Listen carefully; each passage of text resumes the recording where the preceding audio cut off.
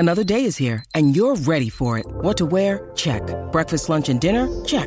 Planning for what's next and how to save for it? That's where Bank of America can help. For your financial to-dos, Bank of America has experts ready to help get you closer to your goals. Get started at one of our local financial centers or 24/7 in our mobile banking app. Find a location near you at bankofamerica.com/talktous. What would you like the power to do? Mobile banking requires downloading the app and is only available for select devices. Message and data rates may apply. Bank of America N.A., member FDIC. When you need mealtime inspiration, it's worth shopping Kroger, where you'll find over 30,000 mouth-watering choices that excite your inner foodie. And no matter what tasty choice you make, you'll enjoy our everyday low prices, plus extra ways to save, like digital coupons worth over $600 each week. You can also save up to $1 off per gallon at the pump with fuel points. More savings and more inspiring flavors make shopping Kroger worth it every time. Kroger, fresh for everyone. Fuel restrictions apply.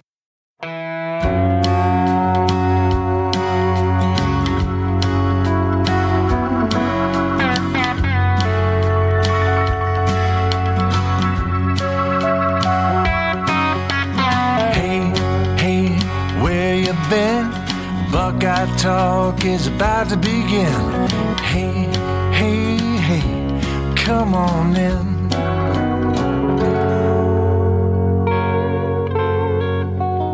Welcome to Buckeye Talk. It's the start of another week here on the Ohio State Beat at Cleveland.com. I'm Nathan Baird, along with Doug Lesmerises and Stephen Means. It is time for another big rapid fire segment here on the pod. We asked for your questions from our text subscribers, 614-350-3315. Hope you all had a fantastic Valentine's Day. How did Valentine's Day go for the Buckeye Talk crew? It was Valentine's Day? Yeah. I've been married for 25 years. I probably, what did I do? I got a mug. Actually, I buy my kids a stuffed animal for Valentine's Day every year, and I got my wife a couple Disney T-shirts. So, I mean, my life is exactly what everyone listening to this thinks it is. I got a Disney mug. I bought my wife Disney T-shirts. And did we eat Chili's? We might have eaten Chili's. I can't. So, yes, my life. What's more romantic? I mean, what's more romantic than Chili's? And at some point, my wife looked over at me and said, like, what am I doing? Why am I still with this guy? But, it's a pandemic. She doesn't have anywhere to go. So nothing from Steven? I mean, it's cold and it's a pandemic, so I didn't leave the house. Yeah. We made dinner at home and we exchanged gifts that were – it was completely confectionery in nature. Like, I got my wife a bunch of, like, candy things that she can eat because there are certain things she can and can't eat. And then she got me a bunch of things that I can eat that she can't. So now we'll just be eating sweet things and rotting our teeth out for the next couple weeks. Oh, that's very nice. That's very nice. Yeah. Yeah. Sacrificing so that that person can enjoy. But you're a newlywed. You're a newlywed. Yeah. Valentine's Day matters to you.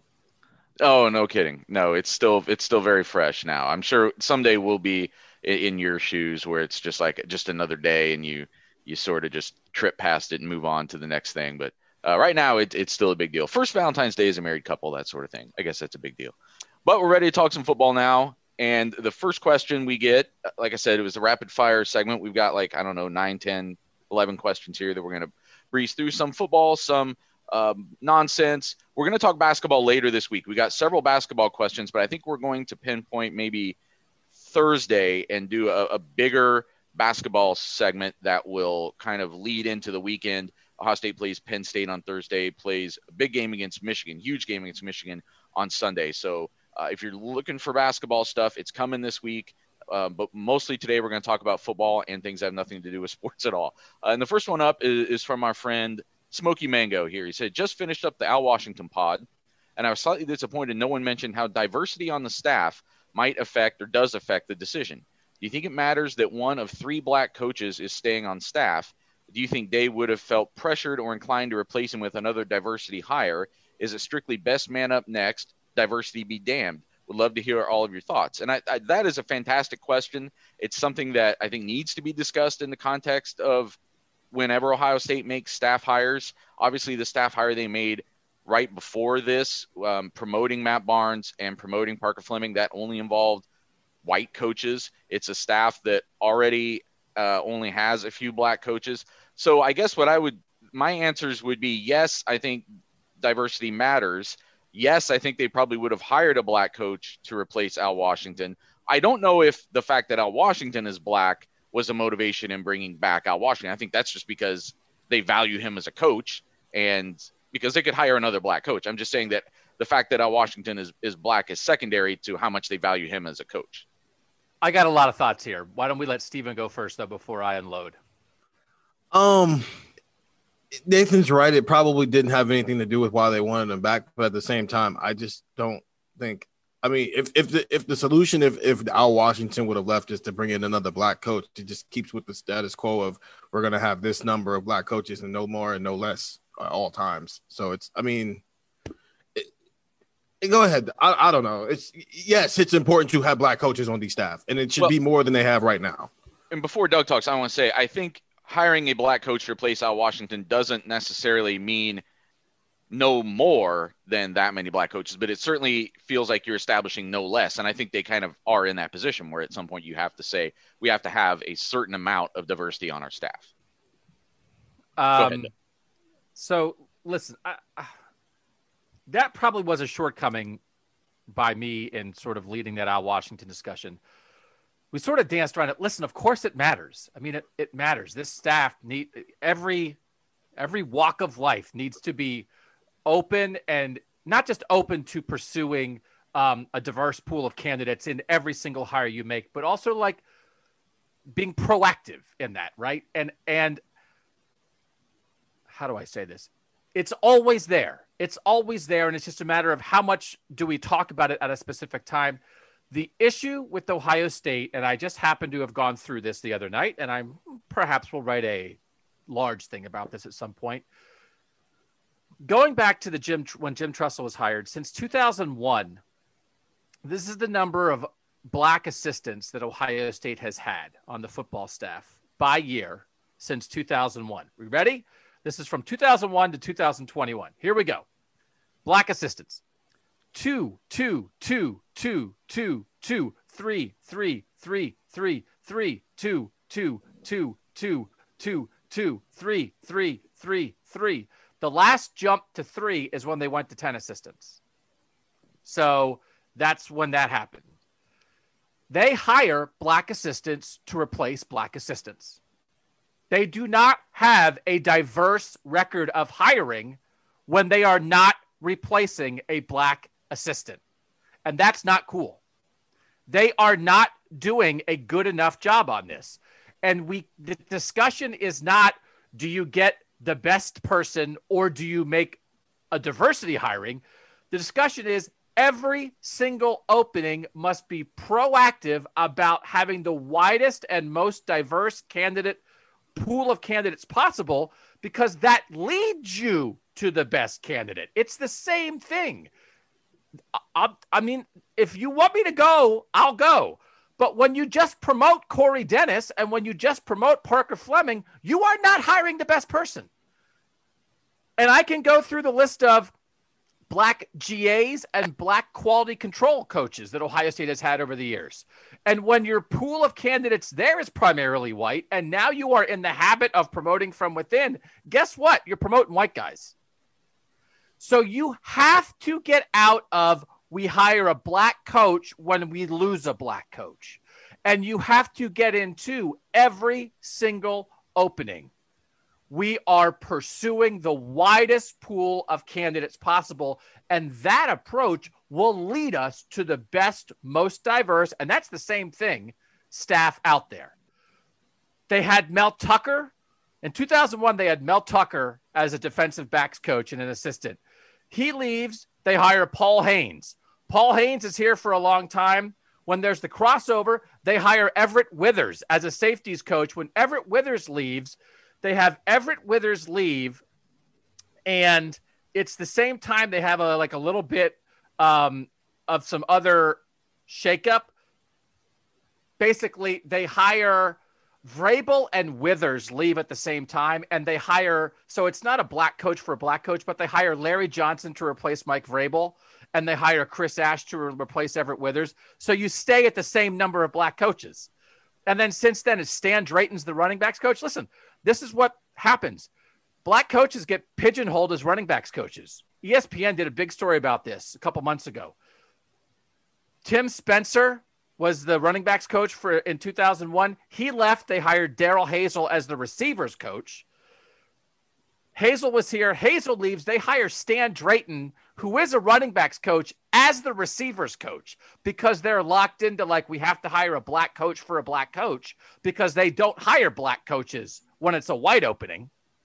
So then they have Stan Drayton, who's out of place as a receivers coach for a year. Then when Urban comes, Drayton slides back to running backs coach. And when he leaves, he gets replaced by Tony Alford. That's what's happened at Ohio State for 20 years. They practically have black openings and white openings. And the last time, like, they almost never have a black coach get hired when the coach who left was white. So what is that? So we say, how important is it to keep Al Washington? Well, when that's how you do it, it becomes extra important, because they have 3 black coaches out of 10. Larry Johnson, Tony Alford, and Al Washington. If Al Washington leaves, what are they going to do? They probably are going to hire a black coach to replace him. But you know why? Because they didn't hire a black coach to replace Mike Yurcich, and they didn't hire a black coach to replace Greg Madison. So all of a sudden, you create a world where it feels like you have to do something, right, to maintain what practically feels like a quota, because it doesn't feel like on a regular basis with every hire that you are as open and as proactive as you should be in hiring from a diverse pool of candidates. So I was going to save that for July, because I'm working it, because it's not good enough. And it's not about a raw number necessarily, but the outcome's the outcome. At some point, it is about the raw number. If you say, hey, we have a diverse pool of applicants and you have 10 white coaches, then it is about the raw number. That's not good enough. It feels like to me they have not been good enough on this. And I think it's kind of, I don't want to say reckoning. It's time for them to be better. It's time for them to be better. And to me, the proof is black coach replaces black coach, white coach replaces white coach, and that tells me something about your hiring process, that you're not where you should be. And we should mention also that a lot of the behind the scenes, like, structural guys also happen to be white. It's, Mickey Marotti, Mark Pantoni, like a lot of those other very visible, like, prominent positions are white guys too. So that affects us. And Stephen, I think your perspective here is important, not only because you yourself are a young black man, but you also are the ones who deals directly with the recruits the most and kind of getting feedback from them. So when you look at the balance of a staff from a diversity standpoint, how much of it is from a social standpoint in the 21st century, you need to be hiring a diverse staff regardless, and how much of it is actually something that recruits, prospects pay attention to as they are evaluating where they want to play? I don't know if it's high on the list of because if that was the case, then more recruits would be going to HBCUs. And I mean, especially right now with what Deion Sanders is doing down there at Jacksonville State, you'd see more of that. So I don't know if it's not necessarily a top 5 thing, but you notice it. I think Larry Johnson is a prime example of a guy who's been able to use it. Some of this is just his personality. I'm not going to, and also he's really good at what he does, but him also being black and being from the area that a lot of these kids he recruits are from, it makes it a little bit easier for him to build a relationship with some of these recruits. Al Washington's probably the same way. So they notice it, but I wouldn't say I'll be interested when there's a black quarterback coach who is held in the same regard that Ryan Day and Oklahoma's head coach Lincoln Riley are held in as quarterback guys. Then that will be interesting to me, because right now it's a fight for black quarterbacks, and we're just now seeing that emergence at both the college and the NFL level. What happens when Byron Leftwich? What if he turns out to be the same? I mean, we saw what he just did with Tom Brady and helped him win a Super Bowl. What if he ends up being a high-regarded quarterbacks coach and some college team, picks him up as a quarterbacks coach or offensive coordinator for a year, or he ends up being a head coach at a decent program? I'm not saying not one of the powers that be, but a good enough program to where like if they had a year where like an LSU type of program picks him up and 4 or 5 years down the road, do we see black quarterbacks swing that way? Or do we see a high level of recruits swing that way? That's when I think this gets interesting, is when, it's not necessarily just the players especially at that position. When you see a black quarterback coach get held in that regard as well, that's when it'll be interesting for me. Well, you're already seeing that a little bit too, though, with Quincy Avery and kind of some of the things that he's doing there, and specifically trying to mentor young black quarterbacks. Right. Not that the coach version of that. Mentor everybody, but I mean, he doesn't exclusively work with black quarterbacks, but that sort of dynamic is playing out a little bit there. I think Doug is right that I think this is something that we needed to touch on. That's why I brought it up here. I do think it's something that deserves more conversation than we give it on something like this. I just thought it was important that I don't think, again, as the person was asking, I don't think it's why Al Washington needed to stay at Ohio State or why Ohio State wanted to keep Al Washington. I think they wanted to keep Al Washington because of the coach that Al Washington is, not necessarily the race that Al Washington is. But I absolutely think it would have been a conversation in replacing Al Washington if it had come to that point. Like, it would have had to have been a topic of conversation at that point. And it will be a topic of conversation when the next white or black coach leaves Ohio State, I think. What do I want to say here? Listen, this is an important conversation. Some listeners like when we talk about this. Some listeners maybe don't like when we talk about this, but it's just a reality. And until the racial makeup of college football coaching staffs and NFL coaching staffs are in line with the racial makeup of the rosters, it will continue to be an issue. So we all know it's not close. It's not close to being in line. And so why is that? So I think, and it's not, here's why I think it's an important discussion for Ohio State, man. I don't, sometimes I don't want to say things because on some level, like, who am I to say it? I'm not trying to say like, I know, because I'm just some dumb white guy, but stuff needs to be brought up. It just needs to be better everywhere. And I'm not trying to say that. I think, to me, what is happening at a place like Ohio State that has a black athletic director, that just had a black university president, that Gene Smith's athletic director tree is incredibly diverse. Martin Jarmond is a rising young black athletic director. Pat Chun is a rising young Asian American athletic director. Heather Lyke is a rising female athletic director. Like Ben Jay was a Pacific Islander, former athletic director at Hawaii that came from Ohio State. The administrative level of Ohio State is incredibly diverse, right? I mean, and their football coaching staff is not. So to me, my assumption is not that like Ohio State is like a bad guy in this.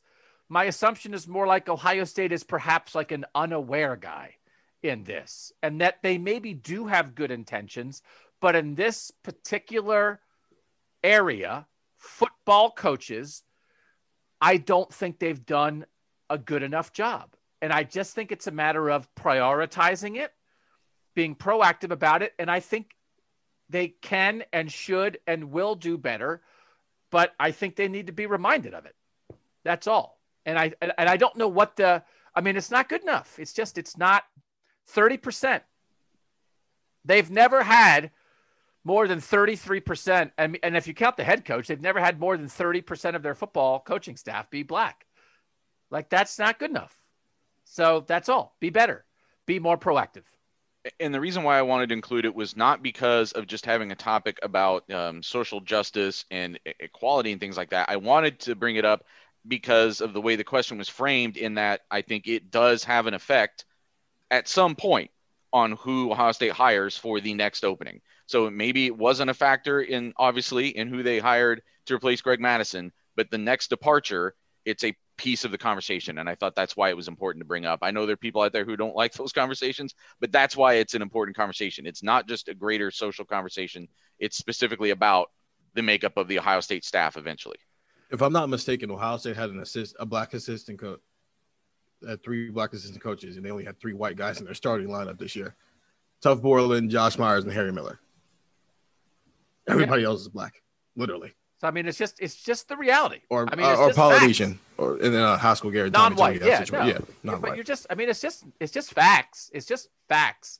But the other thing too is that I don't, and to finish this off, and I don't mean to repeat myself, but yes, race becomes an issue in replacing Al Washington because of what they did with the previous hires. If you constantly just have, how many black assistants do you have? 5, 4, 6, 3, 5, right? It's just moving around because you're always open to it. Then when Al Washington leaves, it could be anybody. It could be a black guy, it could be a white guy, it could be a Polynesian guy, it could be an Asian guy, it could be a Latino guy. It could be anybody because you're not. But all of a sudden, it's like, oh, now we only have 2 black assistants. Well, we better hire a black assistant. That's where it goes wrong. I think that's where it goes wrong because it's not about being open to diversity when a black coach leaves. It's about being open to diversity in every single hire that you make. And I think that's where they fall short. Well, let's move on to a more directly football topic from the 614. Could we see Garrett Wilson move back outside to have Chris Olave, Wilson, and Jackson Smith-Njigba as the 3 starting wide receivers? We already talked about this a little bit. We did the offensive depth chart projections, and I think it's an interesting topic just because we need to start kind of framing what we think. Again, what putting in perspective what we think Ohio State is going to do at receiver this year. I think my answer to this would be sometimes. I don't know that this is. I don't know that we need to look at these guys as being limited to any one particular spot, right? But I think those are probably, as we start the 2020 season, those might be my 3 picks to be the 3 best wide receivers. But would it surprise me to have Olave and Jameson Williams on the outside and Garrett Wilson again in the slot to start the season? I wouldn't be surprised by that. I think we're going to see a lot of interchangeable stuff at receiver this year. I think my answer to any question regarding Garrett Wilson in his 3rd year here is just going to be yes, because of the options around him and his experience both outside and inside. So it's just yes. He can play outside and inside, and depending on who the other receiver on the field is, that's where he's going to be. And depending on where they want him on any specific snap. Well, let me ask this. How much do you think the decision is based on what is best for Garrett Wilson and what is best for the Ohio State offense versus who is the next best receiver, right? Like, you know what I mean? Like, is Wilson's flexibility more based on how good Julian Fleming is compared to Jackson Smith-Njigba, if you think JSN's in the slot and Fleming's outside? Or do you have to establish this is how we want to use Garrett Wilson and then everything else plays off of that? I think if Chris Olave wouldn't have come back, the answer would have been the latter. It's just been, this is our best receiver, and we're going to find a million different ways to get a mismatch on him so we can get him the ball. I think Chris Olave coming back kind of tempers that. I still think they're going to do that. I still think they're going to put Garrett all over the place and find different mismatches for him and do everything else and above. But because you also have Chris Olave on the field with you, you can be a little bit more, can cater it more to, okay, who is developing a little faster behind as the 3rd best receiver, whether it's J-Mo, whether it's Jackson Smith-Njigba, whether it's Julian Fleming, whether it's G. Scott, who just, takes a major jump in this spring. I think you can cater to that part of it a little bit more because you still have Chris Olave as the other outside receiver. So it might be more 60% because we want to use Garrett in all these different ways and 40% whoever the 3rd best receiver is, while it probably would have been more 85% to 15% had Chris not come back. I mean, to me, it makes it more intriguing, the development of both who is the 3rd and 4th best receiver, because then that's where I think you really get to make Wilson something lethal. Like, there's one opponent that you're matching up against that you feel like he can really shred them inside. And then the next opponent, maybe they're stronger inside and you feel like he can really do damage outside, and it can be interchangeable like that. And it can be interchangeable depending on what defenses are showing you from series to series. I also think there's like a scenario where, like, instead of trying to like divide the receiver spots in half, right, in a rotation, I've been trying to like do some fractions here. Fractions are tough, man. I kind of like fractions, but also I'm confusing myself already. I was a decimal guy. He's right or die for decimals. Make a stand. Fractions or decimals. Yeah. That's a June pod. It'll be the math bracket. For instance, like if you think of the receiver spots as being divided into quarters instead of halves, right? Say Chris Olave is an outside receiver spot like 3/4 of the time, right? Well, what if Garrett Wilson is in the slot like half the time and on the outside 1/4 of the time? And so that gives Jackson Smith-Njigba like half the slot. And then it gives like, Julian Fleming and G. Scott can each have half an outside, and Olave has 3/4 of an outside, and Wilson has 1/4 of an outside, right? That Wilson and Olave play the most, but you can maneuver a little bit with it. I think it might be something like that. And again, it's even some of these things. It's like when they line up, it's like, oh, okay, well, in this formation, Julian Fleming's up top, Wilson is on the outside down below, and Olave's in the slot inside Wilson. Like that happens sometimes.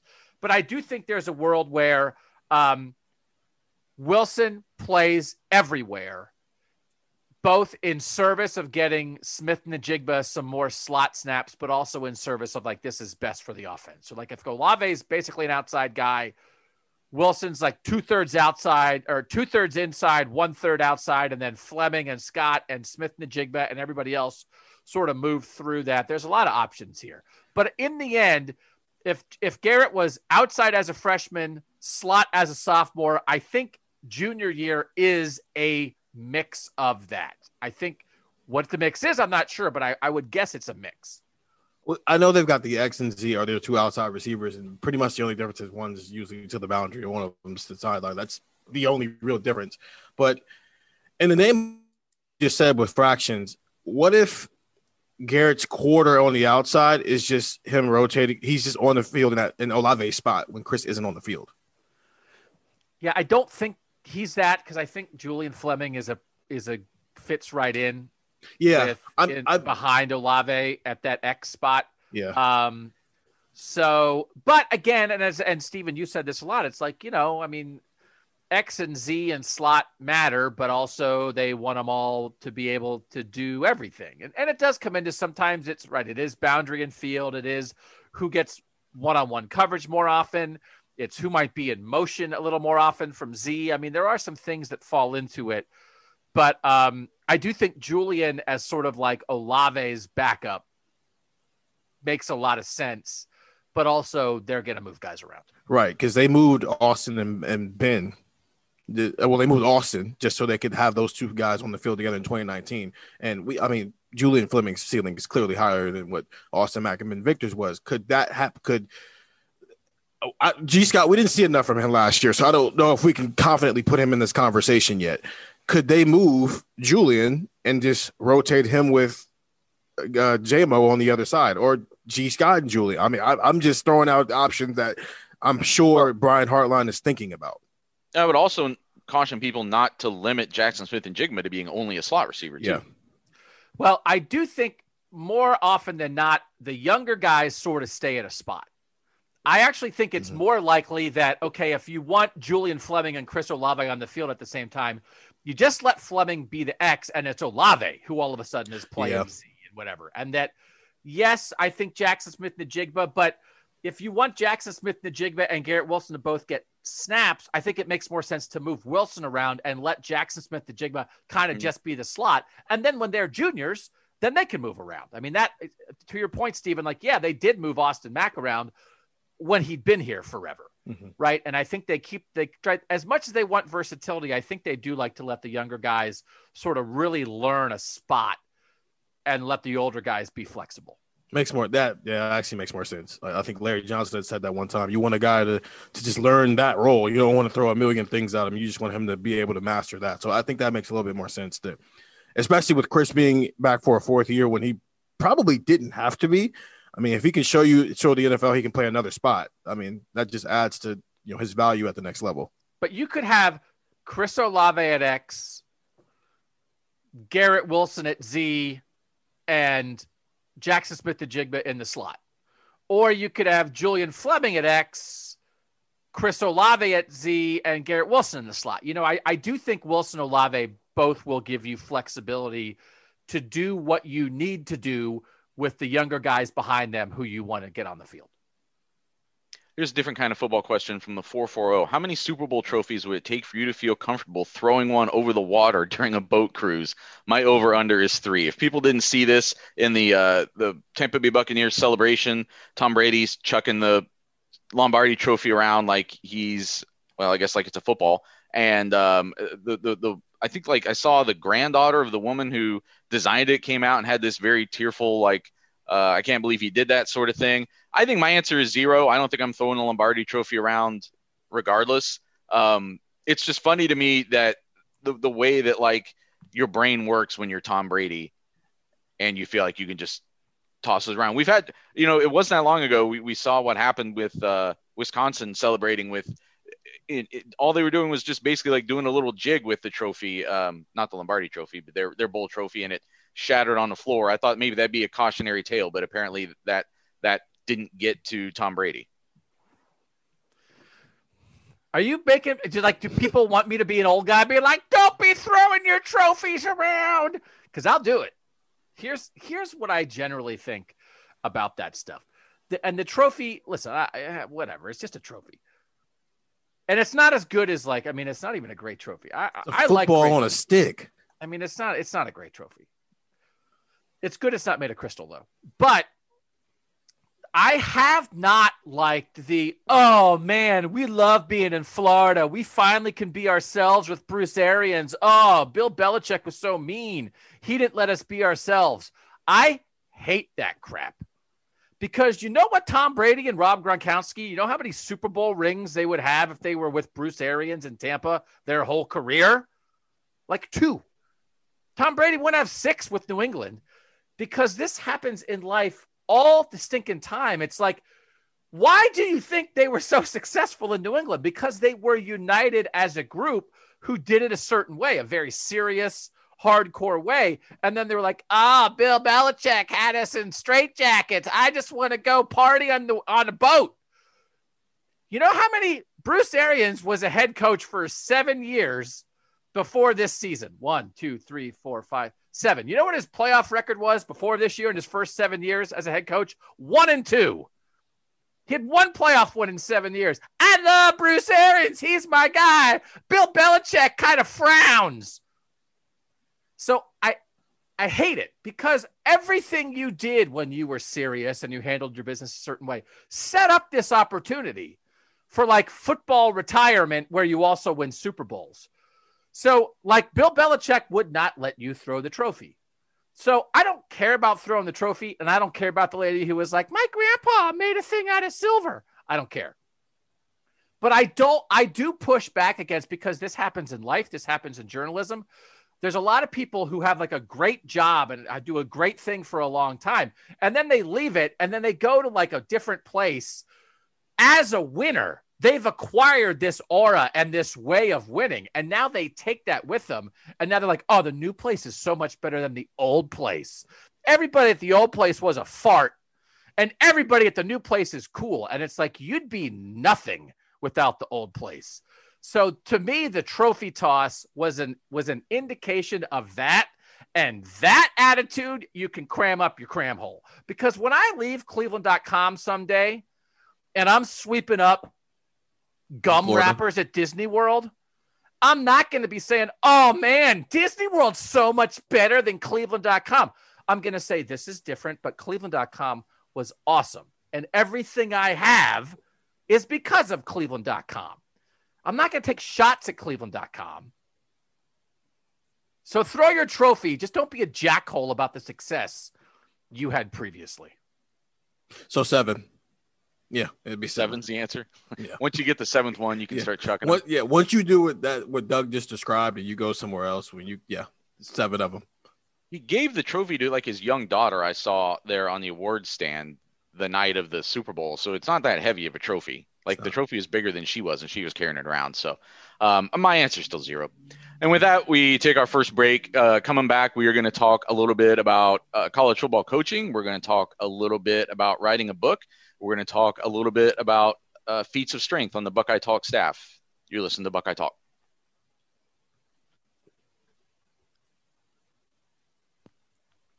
All right, we're back on Buckeye Talk. This is a question from the 614, and it goes back to the dynasty discussion that we've had recently. Does OSU have any hope of rising to meet Bama's program-level dynasty, even if Alabama has to decline a bit while OSU rises? That feels like the final unconquered frontier. The Buckeyes have gotten the single-season Bama monkey off its back in 2014, but Saban has 3 championships since OSU's last. Clearly on another level, and that's the level I've been hoping Ohio State would achieve since Urban was first hired. We've had this kind of conversation from multiple angles, but I thought that what this kind of introduced here was maybe what is the level of fan satisfaction with being where Ohio State is right now, which is you're the level of a team that can beat Alabama. It wasn't that long ago that you could beat Alabama, but clearly you are still that notch below. And I don't even think that was necessarily demonstrated just by the national championship game, as the 614 texter is saying here. It's more about the fact that Alabama's been still piling up these championships at a time when Ohio State, it's a lot more sporadic. So is that what is happening with Alabama right now? Is that still something that is unachievable for Ohio State? Should Ohio State not even think about that? I know we talked about that a little bit in terms of should Ohio State never worry about having the number one recruiting class, but I think this is a different question. Should Ohio State just never even think about trying to do what Alabama does as far as just being this dynasty that conquers the sport? Steven, you're the one, like you do our weekly Alabama, Clemson, Ohio State thing, or at least you did during this past season. When you are writing that, are you thinking that, does it feel like something where Ohio State, and maybe even Clemson to some extent, but certainly Ohio State, is chasing an unattainable standard? No, and I'll just use this season as an example. For a lot of the season, when we were talking about things that we were concerned about with Ohio State and just analyzing this team the way we do, I didn't feel like that conversation that we were having about Ohio State was any different than how people should have viewed the Alabama team and the Clemson team at the time. Now, this is obviously before Devontae Smith ended up being a legitimate Heisman Trophy candidate, but the idea that explosive offense with a decent enough defense that's still going to give up some points is where all 3 of those teams were. So it's just Alabama was just awesome that night, and Ohio State's offense wasn't awesome that night. I feel like Ohio State is at least headed down that path, and the recruiting matters. I think now that they're competing, it's not – they were having top 5 classes before, and they had 2 number 2 classes before, but now I don't know why, but for some reason it feels a little bit more attainable to actually knock off Alabama and get a number 1 recruiting class. And I think the way they're going about it is probably why, but I don't think they're that far off. It's maybe a recruiting class here and you know, constantly being a playoff team, I think is the next step for them, and not having that one loss that keeps them out of the playoff. And in the first 2 years of Ryan Day, we haven't seen that yet. But that's not that doesn't, you're saying they're not that far off from what? Because what they're asking is a thing where you win like 5 national championships in a decade. That's the Alabama standard is. They're still a long way off from that, right? Yeah. I don't think that's attainable. That's not how you should look at it. It's, are you playing and competing for a national championship every single season? I think the idea of actually winning the national title 5 times, that's not a reasonable thing. That wouldn't have even been a reasonable thing to ask Nick Saban to do when he got to Alabama. It's just you got to the game and you just happened to win it. But the idea of getting to the playoff and being in a position to raise the trophy every single year, that's a more reasonable expectation to have for any of these top tier programs. Okay, so I'm going to answer this question 2 ways. One is that, and this feels like a story or a series or a summer-long project, I think you could argue that Ohio State is in the best spot that a sports team can be in. And we've kind of talked about this a lot over the years. They are a bully locally and an underdog nationally. And that is a wonderful spot to inhabit, because during the regular season, you kick everybody's butt. Everybody hates you. You're the big dog. But then when you get to the national scene, there are no assumptions, right? And it does, and people push back against this, but like Bama, it's like if you don't win the national title, if Bama doesn't win the national title, it's a little disappointing. Like they're so good. They've won it so much. I don't think any Ohio State fan is at the point where you are truly, truly disappointed if you don't win the national title. sometimes we do talk about national title or bust, but they haven't won enough to really be at that point. Bama's there, right? And sometimes it's not quite as fun. They're on top of the mountain. Sometimes it's not quite as fun to be on top of the mountain and trying to hang on by your fingernails as it is to be climbing the mountain. Ohio State, in a lot of ways, is still climbing the mountain. So they're on top of their own mountain, and then they're climbing the national mountain, and it makes for a wonderful fan experience.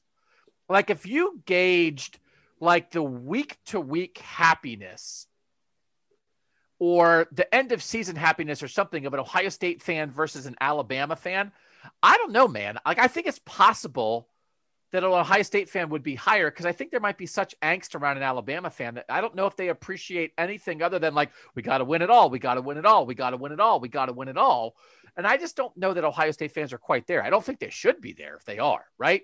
Do you guys sort of know what I'm saying there? That this is a unique spot to be as absolutely neck stomping dominant as they are in the Big Ten, but still sort of have the fun of, and Ohio State embraces that underdog role, have the fun of being the underdog on the national scene. Now, at the same time, Alabama has a season where they lose 2 games and don't even make the playoff and then come back next year and just flatten the sport again, kind of. So that's the other aspect of being an Alabama fan is I think there's more confidence that the next dominance is right around the corner than there is even if you're an Ohio State fan, right? For sure. But I guess, like, what is the enjoyment level of that? I don't know how sick Alabama fans were when they missed the playoff for the first time ever in the playoff era. They miss it. Were they vomiting? Yeah, I don't know. For 3 months? There were circumstances, right? It's like there were circumstances, right? Yeah. Injuries and things have played into that. It's almost like a survey question that you should ask Alabama fans. Was 2019 fun for you? Yeah. I mean, like, it might have just been, like, horrible. That I just think Ohio State fans are just should be able to enjoy, like, almost every aspect of all of this, which is sort of what I'm saying. So the second thing is this, I guess, is the question kind of like, could Ohio State be a dynasty, right? Could they ever be right now what Alabama is? Is that the heart of this part of this question, Nathan? A dynasty of Alabama's level, which I think is also different because we talked about before. We had the dynasty podcast where we defined what that would be. And when we were defining what a dynasty would be, it was not what Alabama has done. What Alabama has done exceeds that. So I would say, yes, I think they could. Now, will they? I mean, it's the highest bar, but I was just looking at USC real quick in the Pete Carroll era. And I guess by the Alabama standards, they wouldn't have been that. But between 2002 and 2008, they won 11-2, 12-1, 12-0, 11-1, 11-2, 11-2. They finished in the AP rankings 4-1-1, 2-4, 3-3, right? Like that was sort of like that's pre-rise of the SEC, or like right at the beginning of the rise of the SEC. But I do think that Ohio State, with a younger coach, now that you've gotten, it's not Urban, and Urban is a little younger. Urban's younger than Saban, but is a little more generationally with Saban. Ryan Day's in a different generation than Saban. And if you're saying to yourself, when Saban's done, and I think it's a fair assumption to assume maybe they won't be able to sustain it quite to that level, right? Even if they get Dabo, Saban's one of a kind. Who would be positioned to ascend to the Alabama spot in college football when Saban retires? I think Ohio State is absolutely as positioned as well as anybody. I think we have conditioned ourselves to believe that it has to be an SEC team. I don't think that's true. I think USC is proof of that. I think the way Ryan Day is recruiting, what we've talked about with the offensive style, that they can get national guys, the constant debate about, do you want your conference to be tough or not so tough? I do think, now, not with Saban at his peak, nobody else can be that, right? But if either Saban retires or if Saban, as he gets older, just loses a step and Alabama comes back to the pack a little bit, who could be next? If we were doing Vegas odds, so you can't pick Alabama because they already are. Who is most likely to be the next college football dynasty after Alabama? And you placed odds. This, again, is a version of our tier discussion. It's the Alabama, Clemson, Ohio State discussion, which is basically the number one discussion we have on this podcast. I might put odds on Ohio State even higher than I would Clemson. But they are absolutely, I think it's possible. Like if you come back and say, hey, do you think it's between 2025 and 2035, could Ohio State win 5 titles? Yeah, I think they could. Now, because it's going to be the playoffs going to open up, because again, as we said before, the hardest thing for them has been getting in a lot of times. Once you're in, they're going to have the quarterback. They're going to have the offense, right? Your defense has to be good enough, but they're going to get in. And then once you're in, they're going to be the type of team that wins because the style of play, their defense is better than Oklahoma, but they are going to be a quarterback, receiver, offensive factory. And that's what wins. So, yes, my answer is, can they be a Bama dynasty? Yes, they can.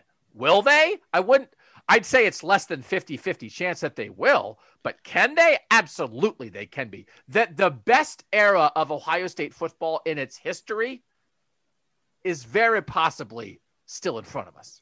I like the USC comparison better, just because it just sounds a lot more realistic than what Alabama has just done. But then we're just splicing hairs about whether you win your national title game or not, right? I mean, like that's which is why I said is the idea to actually win 5 national titles or just to be in a position to win 5 national titles. But do you think, is your claim here that like there is something particularly special about what Bama has been in terms of its talent and its coaching that has allowed it to be not just close but win the titles, or is it they've just been a little lucky because you get in the title game and then do you win or not? It's a little lucky because then I don't particularly find it to be an interesting discussion, because then it's like, all right, well, you're right there. Did you win the national title or not? I get there's a huge distinction. Nobody counts how many times you finish second. But then if we're just talking about, are you lucky enough to win when you get to the game? And we're not talking about there's something particular about Nick Saban's preparation. There's something particular about their depth of defensive talent. There's something particular about their receivers who have made big plays or whatever. If we're not talking about that and we're just talking about sort of like the coin flip nature of when you get to a title game, then it is what it is. Yeah, I think the discussion of the depth and all that is just about getting there. That's all I'm saying. But see, I think there is something special about Saban, because I think what this question does and these discussions do is frame exactly what Alabama has been here recently. Alabama hasn't just been a dynasty, right? Alabama's been something closer to what UCLA basketball was, or Boston Celtics basketball was, or the Yankees of the early mid 90s, or the Montreal Canadiens. Like, it's almost one of those dynasties at this point, right? Almost to a level that like nobody can really reasonably attain.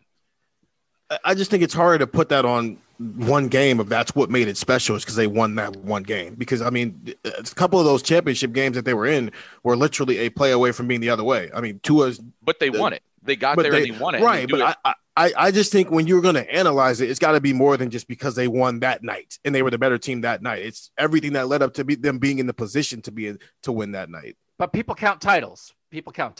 Yeah. So, and like you were just going to say, it's about Tua. Was it you going to say it's about Tua? It's about that. I'm talking about just that one play, or the fact that they didn't win it because Deshaun Watson found Hunter Renfrow in the end zone and at the end of the game. Like that type of stuff that's not necessarily, that has nothing to do with why they were in that position in the first place. That just decided who actually ended up winning the game. Okay, so I think that the nut of the discussion then becomes, how vital is the legendary coach in this? It's one of those things like, did UCLA win 11 straight because John Wooden collected the greatest talent and then the talent just won? Or would the talent have gotten them close? And like every time they got over the top, some chunk of that is like John Wooden got it done when the chips were down. Is some chunk of it that Nick Saban got it done? Nick Saban pulled his starting quarterback and put Tua in when the chips were down. Was Joe Torre... All right, the Yankees had all the money in the world, but was Joe Torre the exact guy to manage all those Yankees' egos and make the right moves with the pitching staff and do the right things that made the Yankees not just be good, but get over the top and win again and again and again and again? And if you believe that, is Phil Jackson. All right, well, Phil Jackson had Michael and Scotty, and Phil Jackson had Kobe and Shaq. All right, well, that gets you close, but was it something about Phil Jackson and the way he managed that, and then in the moments that got him over the top? if you believe that the thing that gets you over the top, the talent gets you there and keeps you there consistently, is it the coach that helps you stack titles? Then the question is Ryan Day an all-time coach? Bingo. So, that's a different question than can Ohio State be a dynasty. That's is Ryan Day the guy that helped Ohio State do it? Well, that is the next question. It literally is the next question. Hey. From the 440. Joel in Phoenix here. If you could have any coach in the country to lead a program for the next decade, who would you choose?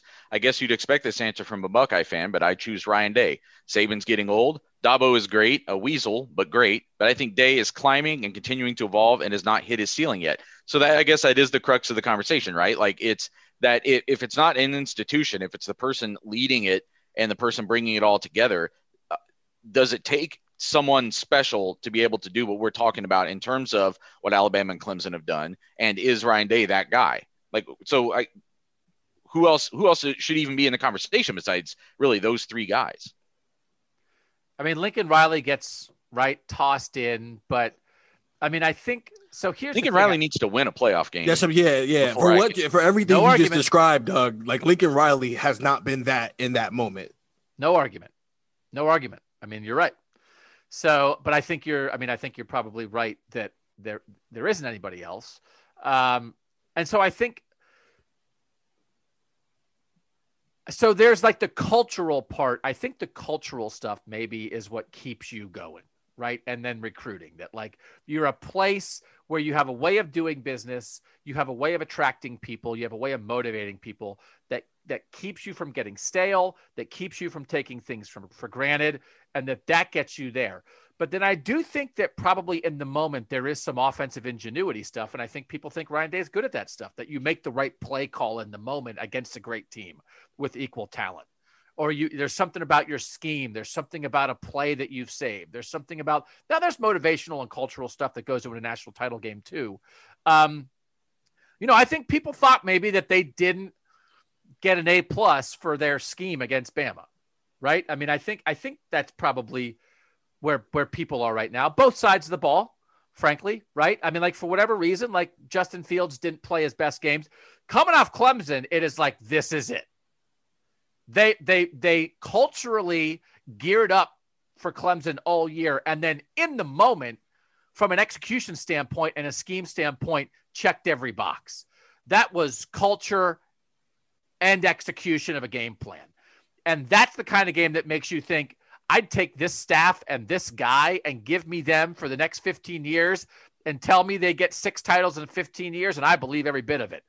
And then you get to Saban, and it doesn't look so good, right? So I don't know where people are with that, but I do think it does feel like, okay, culture, recruiting, offensive ingenuity, scheme. I mean, it does feel like Ryan Day right now, two years in. What box doesn't he check? What box doesn't he check? Here's what I'd ask. So the question is, if you could have any coach in country to lead a program for the next decade, who would you choose? So I guess my question is, if you were going to just have a coach take over, let's say, Missouri. I'm trying to think of just a bland school somewhere. NC State. Which of these guys, if you gave them NC State, could get NC State to a national championship game the fastest? I don't think I have enough evidence right now to say it's Ryan Day or either of those two guys. Well, but we don't have evidence, but who is? I mean, like who? Like, well, I mean, Dabo Swinney's the closest of those three. I mean, Clemson was not a national power before Dabo Swinney got there and made them what they are.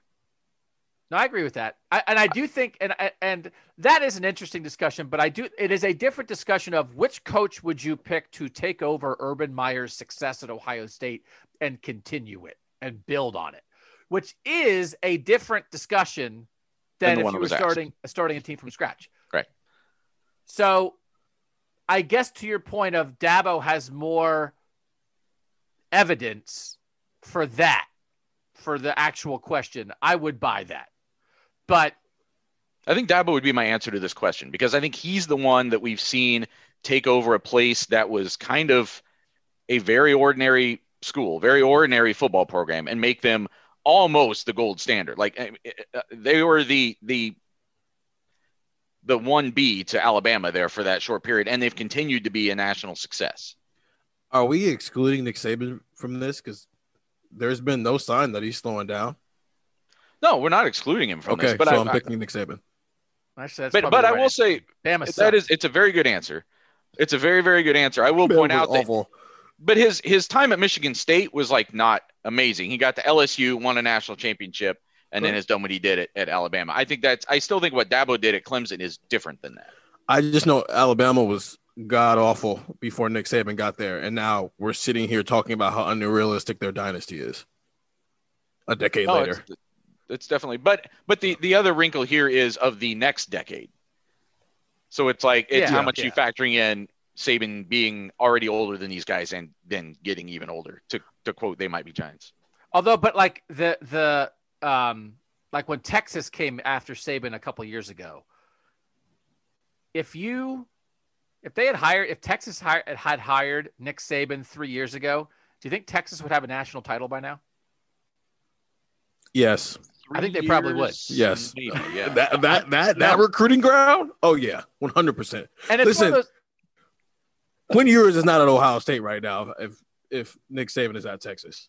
And it's also one of those things. Are we talking about like a bland like school that doesn't have that many built-in things? Or are we talking about a good program that does have some built-in things, whether it's tradition or recruiting geography or facilities or whatever? Because I also think those are two different things. I mean, like Chip Kelly, Oregon was nothing. And Chip Kelly practically invented a new way to play offense and made Oregon a national title contender. They were nothing. Now they had Phil Knight, which helps, right? But like, that's not a bad now. But then like Chip Kelly couldn't sustain it, right? So I don't know. But I also think I think Chip Kelly and Ryan Day is an interesting discussion because everybody else knows Ryan Day, Chip Kelly is his mentor. I don't know that I would want like Chip Kelly to take over for Urban because I think Chip Kelly might want to do too much of his own stuff, where I think Ryan Day has done a very good job of maintaining what was good about Urban and then building on things where he can be better than Urban. And the result is this. So that's a different argument than who can turn NC State into a national title contender. But I might take like that era. Like again, for the next 10 years, I mean, Chip's not doing it right now. But if you gave Chip, like UCLA is a weird spot for him. They're not a football powerhouse, but they have a little bit of a name. I mean, if you put Chip Kelly again at like a totally kind of unknown football school and just let him mix it up again, I'm not so sure he wouldn't be really good at that in version 2 of that. Yeah, maybe. So to that point, with the Dabo Swinney Alabama thing, are we? I mean, could we apply that to him? Because that's kind of the same logic there. If he were to take over for Nick Saban at Alabama, that's taking over a completely healthy program where you're just asking him to continue to do a lot of the things that Nick Saban was already having success with, while at Clemson he was starting from scratch. But if Dabo goes to Alabama, he's not just going to continue what Nick Saban did because he's too established already. Fair. Ryan Day had never been a head coach at any level before. He was comfortable just sort of continuing a lot of the Urban Meyer stuff. And I think he has navigated very well the line between like, I'm my own man, but I'm also smart enough to keep going what's working. I mean, if that's what happens, that when Saban retires, Dabo goes there, Dabo does not want to win at Bama by just doing Nick stuff. Dabo would want to go to Bama and win at Bama in the Dabo way. So I actually think it would not be at all like how Ryan took over for Urban. So we're going to get back to culture talk in a minute. Here's another one, kind of a curveball from our friend Rick in Buffalo. Since Doug keeps talking about his book, I'm wondering what book each of you thinks of writing related to your day job or not. Everyone fancies themselves an author, but you guys actually have the chops to make it happen. Well, thank you, Rick. We'd like to think we do. Doug, you are writing a book. As you mentioned before, it's a book about like Ohio State recruiting tales, basically. Like, yes, it's like how 15 to 18 Ohio State guys from the Woody era until now, their recruiting story of getting to Ohio State and sort of what they went through. So it's like one of those vignettes. Books that every chapter is its own standalone thing. Gotcha. So, yeah, I mean, all of us had, obviously all of us have a writing background, and I'm sure it's a thought that's come into all of our heads. Mine would probably not be sports writing. Mine would probably be, I was an English major in college. I, for a while, thought about getting out of this business and going and getting like an MFA and teaching creative writing. So I would maybe go that route. It's completely non-lucrative, and if you're going to do it, you basically have to go become a teacher and then write these books of short stories or whatever. I don't think I would write like mass market fiction, but who knows? It would probably be something along those lines. It would probably be some kind of fiction. Doug, you've talked about writing some kind of, what was your novel about? I keep giving away my plots of my novels that have been in my head for 20 years. I've got two like written in my head, one about baseball and one about college football. That this will be interesting to see if this writing process shows me, dear God, this is not for you. You are a terribly procrastinating, unorganized ding dong. Writing this thing practically killed you. Never do it again. Or, yeah, you can do it. So that I probably, if I think I could do it, then I probably would try to do one of those. My college football novel is done. It's done. It's in my head, but I don't know if people want to read that or not. But and I've talked about the book again. I think the book that is the urban, it's kind of structured around urban, but it's like the rise of the SEC, sort of at like the death of the Big Ten, the rise of the SEC, and then the rebirth of the Big Ten. And it's like Urban Meyer killed the Big Ten and then he brought it back to life. Starting from like the 2006 Ohio State Michigan game is the start, when it's a 1-2 Big Ten game. Ohio State's number one the whole year. They're going to win the national championship. It's like peak Big Ten of the modern era. Urban beats Ohio State. Saban's right behind him. Well, I mean, Urban beats Ohio State in the national championship. Oh, okay. Yeah. Right. And then Saban's right behind him. Here comes the SEC, and all of a sudden this world develops where the Big Ten can't compete. And then it takes Urban coming to Ohio State and then changing the recruiting and lifting Ohio State back up to bring the Big Ten back to that level. That little like 8-year period of sort of tying the SEC and the Big Ten together, like sort of through Urban's experience. I think there's something there. He's kind of busy coaching the NFL right now, so he'd have to cooperate with that. But I think that I've said that's still maybe out there. I think possibly for somebody. Steven, what are you writing? Right about Garrett Wilson. No, I'm joking. In all seriousness, I think Justin Fields would be an interesting book topic because of what he's been signifying for college football. And he's kind of the poster child for the new age of transfer portal and the one-time transfer rule. And a guy that highly rated, guys that highly rated can look at him and go, if it doesn't work out here for whatever the reason is, this is the world we live in now, where you leave after your freshman year, you go somewhere else and you just have a career, and no one thinks of him as a Georgia guy anymore. He's an Ohio, as Doug wrote this morning in his NFL thing, could a team of Ohio State alumni win the Super Bowl, and how Justin Fields is literally just going to take over that role as the quarterback from Dwayne Haskins the moment Roger Goodell says his name in April. I just think that's to center a transfer portal book and the age of the transfer portal, the age of player movement in college football, and center it around Justin Fields' experience and him telling his story of, going into the portal. What's it actually like in the portal? Is it more boring than we make it out to be? Is it actually a little bit more interesting? How similar it is to the recruiting process? Just everything about Justin Fields and centering that around a transfer portal discussion would be an interesting book in about 25 years. I actually should confess, I actually did write part of a book. You wrote a book. Well, I was in the process of writing a book. There's a series called 100 Things Such and Such Fans Should Know and Do Before They Die. The Ohio State version was written by, I just looked it up, someone named Andrew Buchanan, who I don't know. I've never met him. Do you know him, Doug? I don't. Okay. And I was in the process of writing the Purdue version of that and was behind on it, frankly. And then I contacted them at the time I was taking this job to say, like, hey, I got a bunch of stuff going on. Like, maybe I'm going to need a little extension. And they're like, we don't know how to market a book written about Purdue by an Ohio State beat writer. So how about we let somebody else finish this book? So we came to an agreement, and that book is now available if you happen to be the rare Purdue / Ohio State fan, 100 Things Purdue fans. But so I have written a sliver of a book. I've written like a third of a book. Did you get cash for that or no? Then you get the way this works is you get like an upfront stipend. Well, I mean, you're probably doing but this. Did they take it back because you didn't do that much, or did you get to keep it? they only pay like one installment of it. The way it usually works is like you get something up front and you get more at the end. And because I didn't get to the end, I basically just kept what they gave me up front. So, and then there's also royalties that kick in after a certain point, but I don't know from talking to other people who've written this book. I don't know that you ever really get to that point because it's not a book that sells that much, except maybe not will, because I put it out. I'm going to get the Buckeye Talk bump. How many things? So the 100 things you have to do before you die, like how many did you do? It's not all just experiences. A lot of them, it's like because it's know and do. So there's like a chapter in there about John Wooden. There's a chapter in there about, Mike Allstott or whoever, you know what I mean? Like so what did you write? Did you write the Mike Allstott chapter? I honestly don't remember. I wrote several things, but it was bouncing all over the place. I mean, that was the thing. Like the whole point of that book was like, it was one chapter would be about Drew Brees. And then the next chapter would be about, you've got to go to, here are the like places in town you would go to eat if you were in town for a Saturday football game. Like here's where you got to go to Harry's Chocolate Shop and you got to go to the Triple X Diner and that sort of stuff. Like every college town has that. So I'm sure that's what the Ohio State version is too. Like you have to go to see Buckeye Grove, that kind of thing.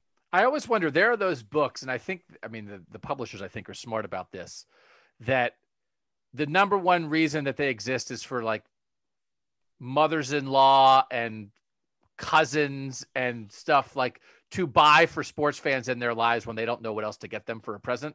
I think it's 1,000% what this book is about. Yeah. And I think about my book's about too, but I mean, but it's also good. But I'm just curious, like, did you do a lot of reporting for it? Or is it just like, Hey, John Wooden played at Purdue. Everybody sort of knows that deal. I'm going to write a version of like what's kind of out there. There's a lot of aggregation and it was a lot of things. Fortunately on my part, a lot of the stuff that I wrote, because I'd been a beat writer for the basketball team for 6 years and done some football reporting too, I had interviews that I had done that were just in my files from the past 6 years that I could go back and visit and repurpose those into content for the book. So that worked out well. I didn't have to go do a lot of my own calls like you're having to do. Don't forget, we did our little version of a book on Ohio State's 2019 season that we sent out to Texters. I've got two, yeah. So that one and a half. That borderline counts. Yeah. Cool. I've always been intrigued by, and I mean, plenty of people have done it, but the idea of like planning to do a book and then like just like reporting it as you are covering something, knowing I'm also going to write a book about this, because it just makes it better. You absorb all the little things that I thought. I think I've talked about this. I signed a contract for a book in 2008 after Ohio State had, lost the national title games in 2006 and 2007. And all those seniors came back in 2008, James Laurinaitis, Malcolm Jenkins, Brian Robisky, Alex Boone, Marcus Freeman. And I did like a huge story on the 5 of them. And it was like the story of why they decided to come back for this one last run. And in the course of like reporting that story was sort of like, you know what, like if this hits and it's like these guys who just fell short, they have the famous story. They're in the locker room after losing to LSU, the national championship game. And they're all kind of talking about, let's come back. And they kind of all make the decision together to come back. If this pops and I'm planning to do it as it's happening, this could be a really good thing. So I actually signed a contract for that. And then they lost to USC 35-3. And it was like, oh no, that book's not happening. So that one went down the tubes, but I've had a book contract that never led to a book. So I will say that like the idea of like a John Feinstein, like under Season on the Brink or whatever, or like those kinds of books where you can like go in bed with the team for a full year and maybe you don't actually do any reporting until after it's all done, which actually would get you more access, right? Because teams don't want you like telling about secrets that are happening as it goes. There was somebody, might have been Mark Monteith. Somebody did one of these books, kind of what you're talking about, that was supposed to be about like Purdue basketball. And I don't think the book ended up ever coming out, but like he was embedded with the team for like a full season like that, like on a day-to-day basis and being around meetings and stuff like that. And like that kind of book, getting to write that kind of inside book would be really fascinating to me. So that would maybe be the one kind of sports book I would be interested in doing. That would have been interesting this past season.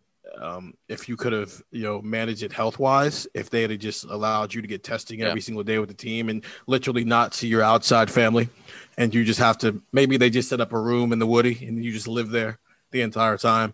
That would have been it. Cause then you see it could have started from the moment everybody got back for the summer or whenever they actually all got back to campus, and you can just have all these stories of, I remember a random Tuesday in July and, Haskell Garrett tested positive that day, and so he was out for 2 weeks, and people don't know about that at the time. Because I think Ryan Day mentioned that there were some guys who maybe tested positive early on in the summer before the season was even close, and so you would have all that information that especially if they would have won a national championship, it'd have been an interesting book. It's hard to commit to a thing like a season like that, because it's like, what if like the team's not interesting enough, or the success isn't at a level to make people care about it? But you have to be committed to the idea of like, well, the experience of it and the behind the scenes stuff is so good, it's not beholden to the team succeeding, and that's really hard. I'm sure there's multiple journalists that went in with the idea that we're going to get an NBA bubble book. That bubble experience with the NBA and the fact that we're like a select handful of journalists or two handfuls of journalists that went and lived like that. And you end up writing about, and then it's like, oh, and then LeBron won, which is great. But like, you're there, you're experiencing it. And it's one of those books that's sports, but it's also about the world and the pandemic and everything. That would be really interesting. But I do think in today's day and age, I mean, Season on the Brink, and it makes us old to talk about it, it's from the 80s. There's so much good sports writing now in the moment that back in those days, it's like people wrote like a game story, like covering a team. It's like, Joe Smith had 17 points and 11 rebounds. And it's like, all right, well, like that other stuff wasn't getting out there. So much of that kind of behind the scenes, in the moment, real life emotion of the events comes out in the day-to-day journalism now, that I think it makes it less attractive from a book standpoint. Cause it's like, oh yeah, I knew that, because the really good beat writer that I care about, the multiple really good beat writers that I care about covered it in the moment, wrote about it, put it on the internet. I don't need to read a book about it. But if you're reporting it with the idea of this is going to be for a book, that emotion that you feel in the moment is much more effective than, hey, after the fact, I went and called people and said, hey, how did you feel in August when this happened? As opposed to, it is August, it's happening, and I'm writing it down right now, and I'm talking to people in the moment and saving it. It's a much better book, but a lot of that stuff gets written right away. We're taking a break right there. We're going to come back and finish up with some, like I said, some culture talk and some feats of strength. We'll be back on Buckeye Talk. All right, we're back on Buckeye Talk. As usual, more fire than rapid on our rapid fire segments, so we're going a little bit long today. We got several questions about this, and it kind of relates to what we started this episode with in a way, and it just gets back to the discussion of race, and this has to do with Urban Meyer and the failed hiring of former Iowa strength coach Chris Doyle that he attempted to do with the Jacksonville Jaguars over the weekend. From the 561, I would love to hear what you guys think about Urban hiring Chris Doyle. What does it say about him as a leader? I feel like someone who just went through the Zach Smith thing would be wiser when it comes to making these sorts of hires. From the 614, does Urban Meyer's Chris Doyle fiasco indicate he's out of his depth in the NFL?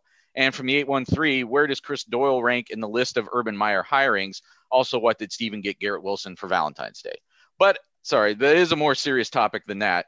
And enough people asked about it that I thought it was worth discussing, because I think many of us had some questions about this adaptation of Urban Meyer to the next level. But I think it's an interesting way that multiple readers seem to have grasped on this, as multiple texters, I should say, seem to have grabbed onto this as maybe evidence of a blind spot that Urban Meyer has had for a long time, right? That it's not necessarily a indication of him being out of his depth moving to the NFL. I think it may just be an indication of him not reading the room very well and acting accordingly.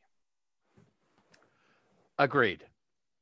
I thought that, Urban Meyer clearly had a blind spot with Zach Smith in the Zach Smith situation. And I attributed much of that to the personal relationship that he had, that it's Zach Smith, who is the grandson of Earl Bruce, who is Urban Meyer's mentor. And that is what would lead to that. You view things in a different light, and it doesn't excuse it. But I thought that's why that happened. I thought this example of Chris Doyle, and again, for the background for people, again, that former 20-year Iowa strength coach who left Iowa last year after some reporting did an investigation of racial bias in the Iowa football program, and Kirk Ferentz survived, and I'm not sure he should have, but the strength coach Chris Doyle was the guy who lost his job over it, got $1 million parachute to leave. And I do think, I think it's indisputable that this is proof that Urban's had a blind spot up until this point. If he doesn't learn from this and change, he's dead. You can't, this is inexcusable. In the realities of the NFL, in the realities of the way that sports and society have been evolving, even in the last couple of years, you can't do this. And a lot of people from the outside, the moment the hire was made was like, nope, that's not it. That's not going to last. That's not what you can or should be doing here. And I think in a world where Urban Meyer is a college football coach, and I was talking about this with people, if he had made the same hire, say he was still at Ohio State and Mickey Marotti retired and Urban Meyer hired Chris Doyle at Ohio State, I wonder how it would have gone. I wonder how much heat he would have gotten locally and nationally. And I wonder how much he would have been able to power through and say, like, fine, whatever the criticism is, it doesn't matter. I'm Urban Meyer. I'm like the most powerful person on campus, not just the most powerful person in the football program and the athletic department. And you power through and you do what you do and you don't bend to public opinion, right? Even if it's the same kind of, it's not right. But in the NFL, that's not how it works. Like the NFL is the NFL. And nobody, that's not how it's going to go. A coach is not as individually powerful as you are in college football, because college football, there is no national structure. If you do something at Ohio State, the NCAA isn't like, hey, like this is making us look bad. It's like Ohio State's decision. The NCAA doesn't have any power, any say-so in that, as long as you're not committing a violation. It's like, hey, but in the NFL, it's not going to fly. But also you're dealing with millionaires instead of teenagers. The world is changing. I couldn't believe he did it. Even if he had a blind spot, I can't believe there wasn't somebody around him that said, nope, we are not doing that. That's a failing. You have to surround yourself with people who are aware of your blind spot and don't let you make the mistakes that you are susceptible to making. So he doesn't have that person with him. So it was not good. This is his mulligan. And other people have said that. Like, I do think with the way things have gone, why are we, Nathan, did you pick questions that are going to be like, oh, let's find a couple questions that Doug can give an 11-minute rant about societal issues. That'll make everybody happy. Hey, it's Happy Tuesday, everybody. Let's talk football. Here's what Doug thinks about society. We got tremendous questions this week, and you guys can both testify that I sent you other questions that people sent us because I thought they would be their own episode. I didn't really think either of these questions, actually the first one probably does, but I felt like it was something we needed to address quickly. But this one I didn't think deserved its own episode. No, you're right. But it was an important thing. But I thought it was enough. I mean, we got multiple. It was probably the question we got the most since I put out that call on Sunday.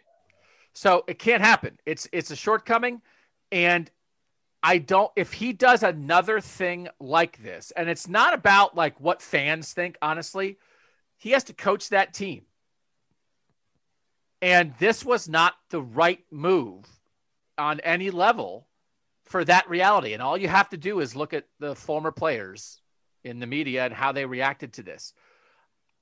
I think he gets this one. I don't think he gets a 2. Now, the other thing I was going to say is I do think at times we as a society can go too far with the person who is connected to the person who did the wrong thing, right? Chris Doyle doesn't deserve this job. Chris Doyle deserved to lose his job. But Urban is not the same as Chris Doyle, right? Just like when people say something, I know the Bachelor guy said dumb stuff about what another Bachelorette contestant had done and her behavior around insensitive and unacceptable racial behavior. He didn't do it. He was stupid and unacceptable in the way he commented on it. But I do think when you are a step removed, I think your punishment, it doesn't mean your behavior is okay, but I think your punishment to me is not exactly the same as the person who did the thing, right? And I think the Zach Smith situation was part of that. You know, Zach did what he did. Urban and Gene fell short in how they monitored Zach. Absolutely. But there's the behavior and there's how you punish the behavior or how you react to the behavior. And so this is an example of Urban made his own deal. Like Urban said, Chris Doyle then resigned because he didn't want to be a distraction to Jacksonville. Chris Doyle's not a distraction to Jacksonville. Urban is. Urban's the guy who decided to hire him. But Urban also didn't do the things that Chris Doyle was alleged to have done at Iowa. So I do think there's a slight difference there. But Urban, he can't do this. And I just am surprised that, not necessarily surprised at Urban's blind spot, but surprised that he didn't know better or the people around him didn't know better and allowed this to happen. Hasn't it, what's been 8 months since Doyle was let go? And so and then you patronize us and go, we vetted everybody. You vetted him so much that 24 hours after you announced his hiring, he had to resign, you know, in air quotes, he had to resign. I didn't cover Zach Smith, so I don't know that situation. I don't know how the hiring process or all that. I don't know what his character was out before that, but that seemed from the outside looking in of a situation that just happened, and he just happened. He was on an Urban Meyer staff already, and so that's where I think that applies, because that's a guy who's on your staff who just happens to do something. So that he shouldn't be punished. Urban Meyer shouldn't have been punished for that. You knew what Chris Doyle was before you hired him. This is not the same. Even if you didn't do it, you didn't do it. You didn't care enough to not put him on your staff and give him $1 million. So I don't see that the Zach Smith in this situation as the same. All right, let's get back to football from Andrew in the 330. Can you each give one player in this recruiting class you are excited to see, whether now or in the future? Right? They're talking about the 2021 recruiting class. And what about them is interesting to you other than Jack Sawyer, Trevion Henderson, or Kyle McCord? So take off like the quarterback, the stud running back, and the big defensive end. Like, who else? Go deeper in this class. Who else really excites you and you're excited to see in the future? Steven, who would be at the top of your list? I've kind of got two people, but it's for the same reason. It's Marvin Harrison Jr. and Jaden Ballard, because they're kind of the same receiver. They're both taller, lankier receiver. They have the eye test of a wide receiver, basically. And I've seen Jaden Ballard play in person, but he didn't necessarily have the best quarterback talent around him, and so you can't really get a real gauge of how good he is or isn't when he's got to come, when he beats a guy off the line of scrimmage, but then he's got to come back 7 or 8 yards every time to go get the ball. So I'm interested to see, now that he's got some quarterback talent around him, what he looks like. But with both of these guys, I think about Ben Victor and how much of the eye test he passed when you just looked at him as a wide receiver, but how much the play didn't necessarily always match that. And that's the last guy that they've had that's in that build that Marvin Harrison Jr. and Jaden Ballard are in. And so now that they've got another guy of that build, how that kind of develops and how they can use that guy, and are they going to reach their potential in a way that I don't think Benjamin Victor did as a top 100 recruit? Doug, who's high on your list?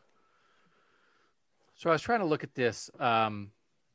I guess he is similar to Wyatt Davis in a lot of ways, but Donovan Jackson as the number 1 guard in the country. Wyatt Davis also was the number 1 guard in the country, the number 24 overall player in 2017. Donovan Jackson, number 1 guard, number 18 overall player in this class. Ohio State's had some really good guards, and they've had some really athletic guards. And I think when you want to do interesting things in the run game, you need guys with good feet. Right. You need real athletes at guard. I think Billy Price was a really good guard here and really allowed them to do some things. I think Pat Elflein was a good guard. Wyatt Davis has been a really good guard. I'm curious, but Wyatt took a little longer, right? I mean, like Wyatt just took a little, like maybe a rough first year, wasn't in the shape he needed to be right away, and then developed into this. We're so fired up about, what Paris Johnson in year 2 is going to look like. I'm curious, what if Donovan Jackson, maybe not year 1, but what if like in year 2 and year 3, like Donovan Jackson is like as good of a guard as Ohio State's ever seen. And they've had a really good run of interior linemen here. So curious to see how he develops, because it's just a little bit of a different skill set. The tackles get all the attention. but this guy seems like the kind of guy, Steven, right? Who maybe is a lineman who can be ready pretty quick, and he might be good pretty darn quick. And that really does some things, I think, for the Ohio State run game.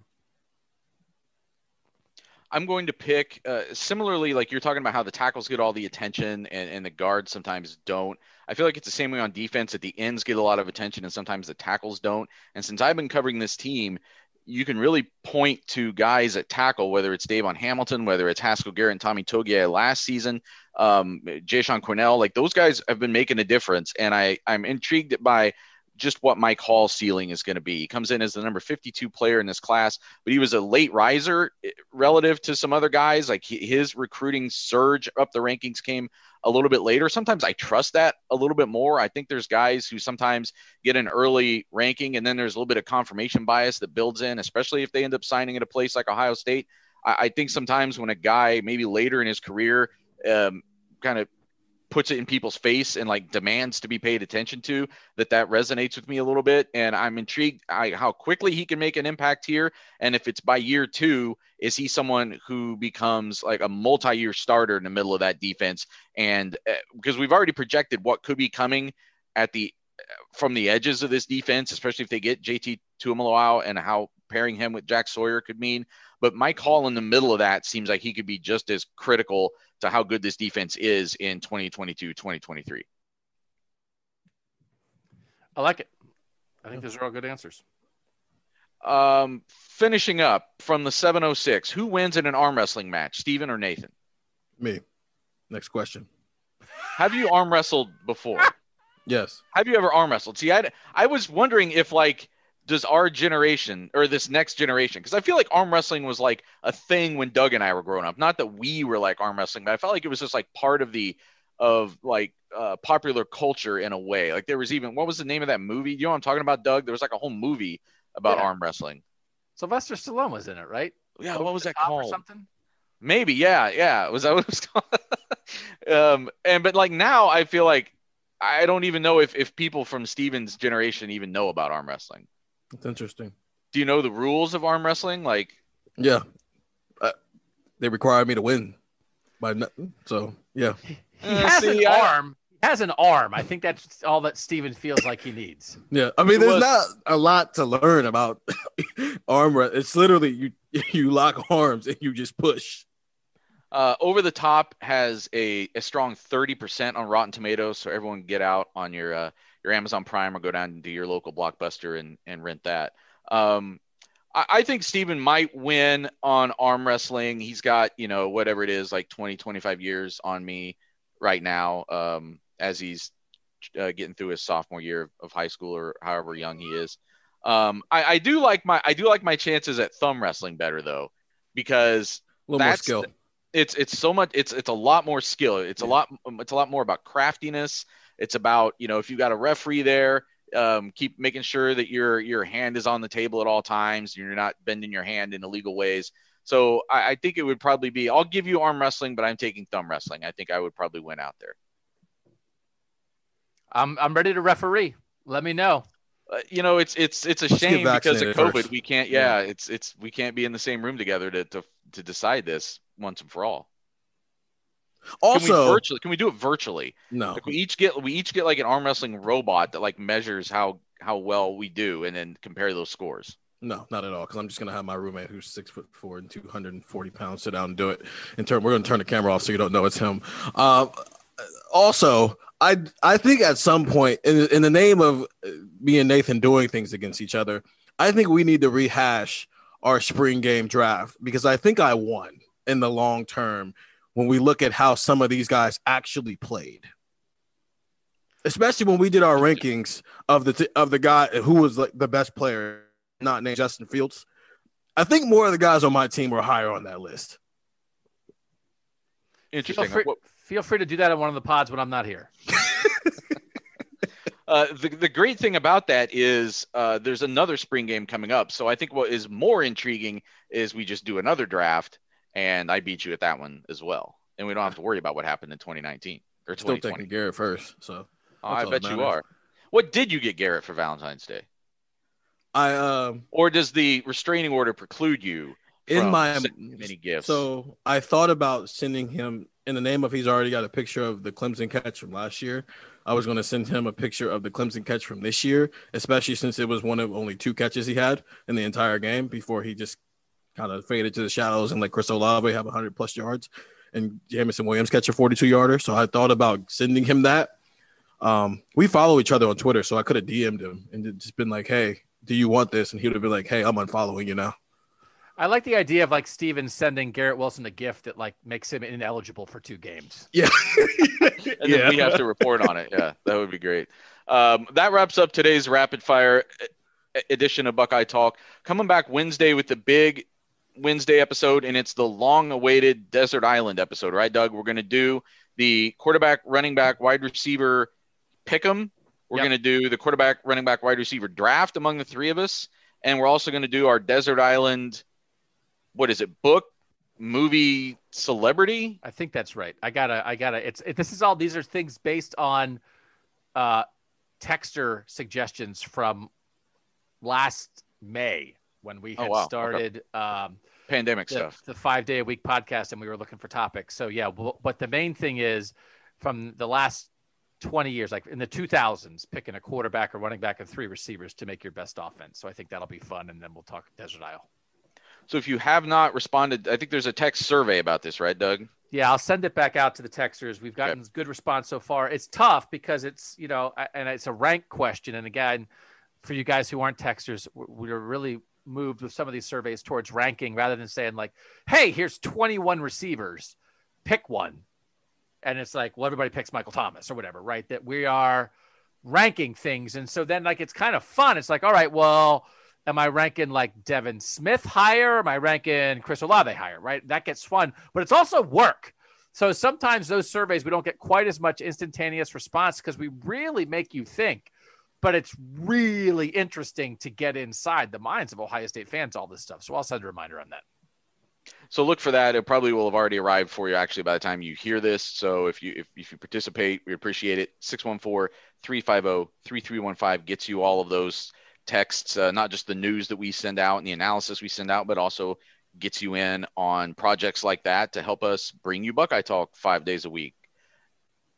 So look forward to that. I'm Nathan Baird. He was Doug Lesmerises, and he was Stephen Means. And that was Buckeye Talk.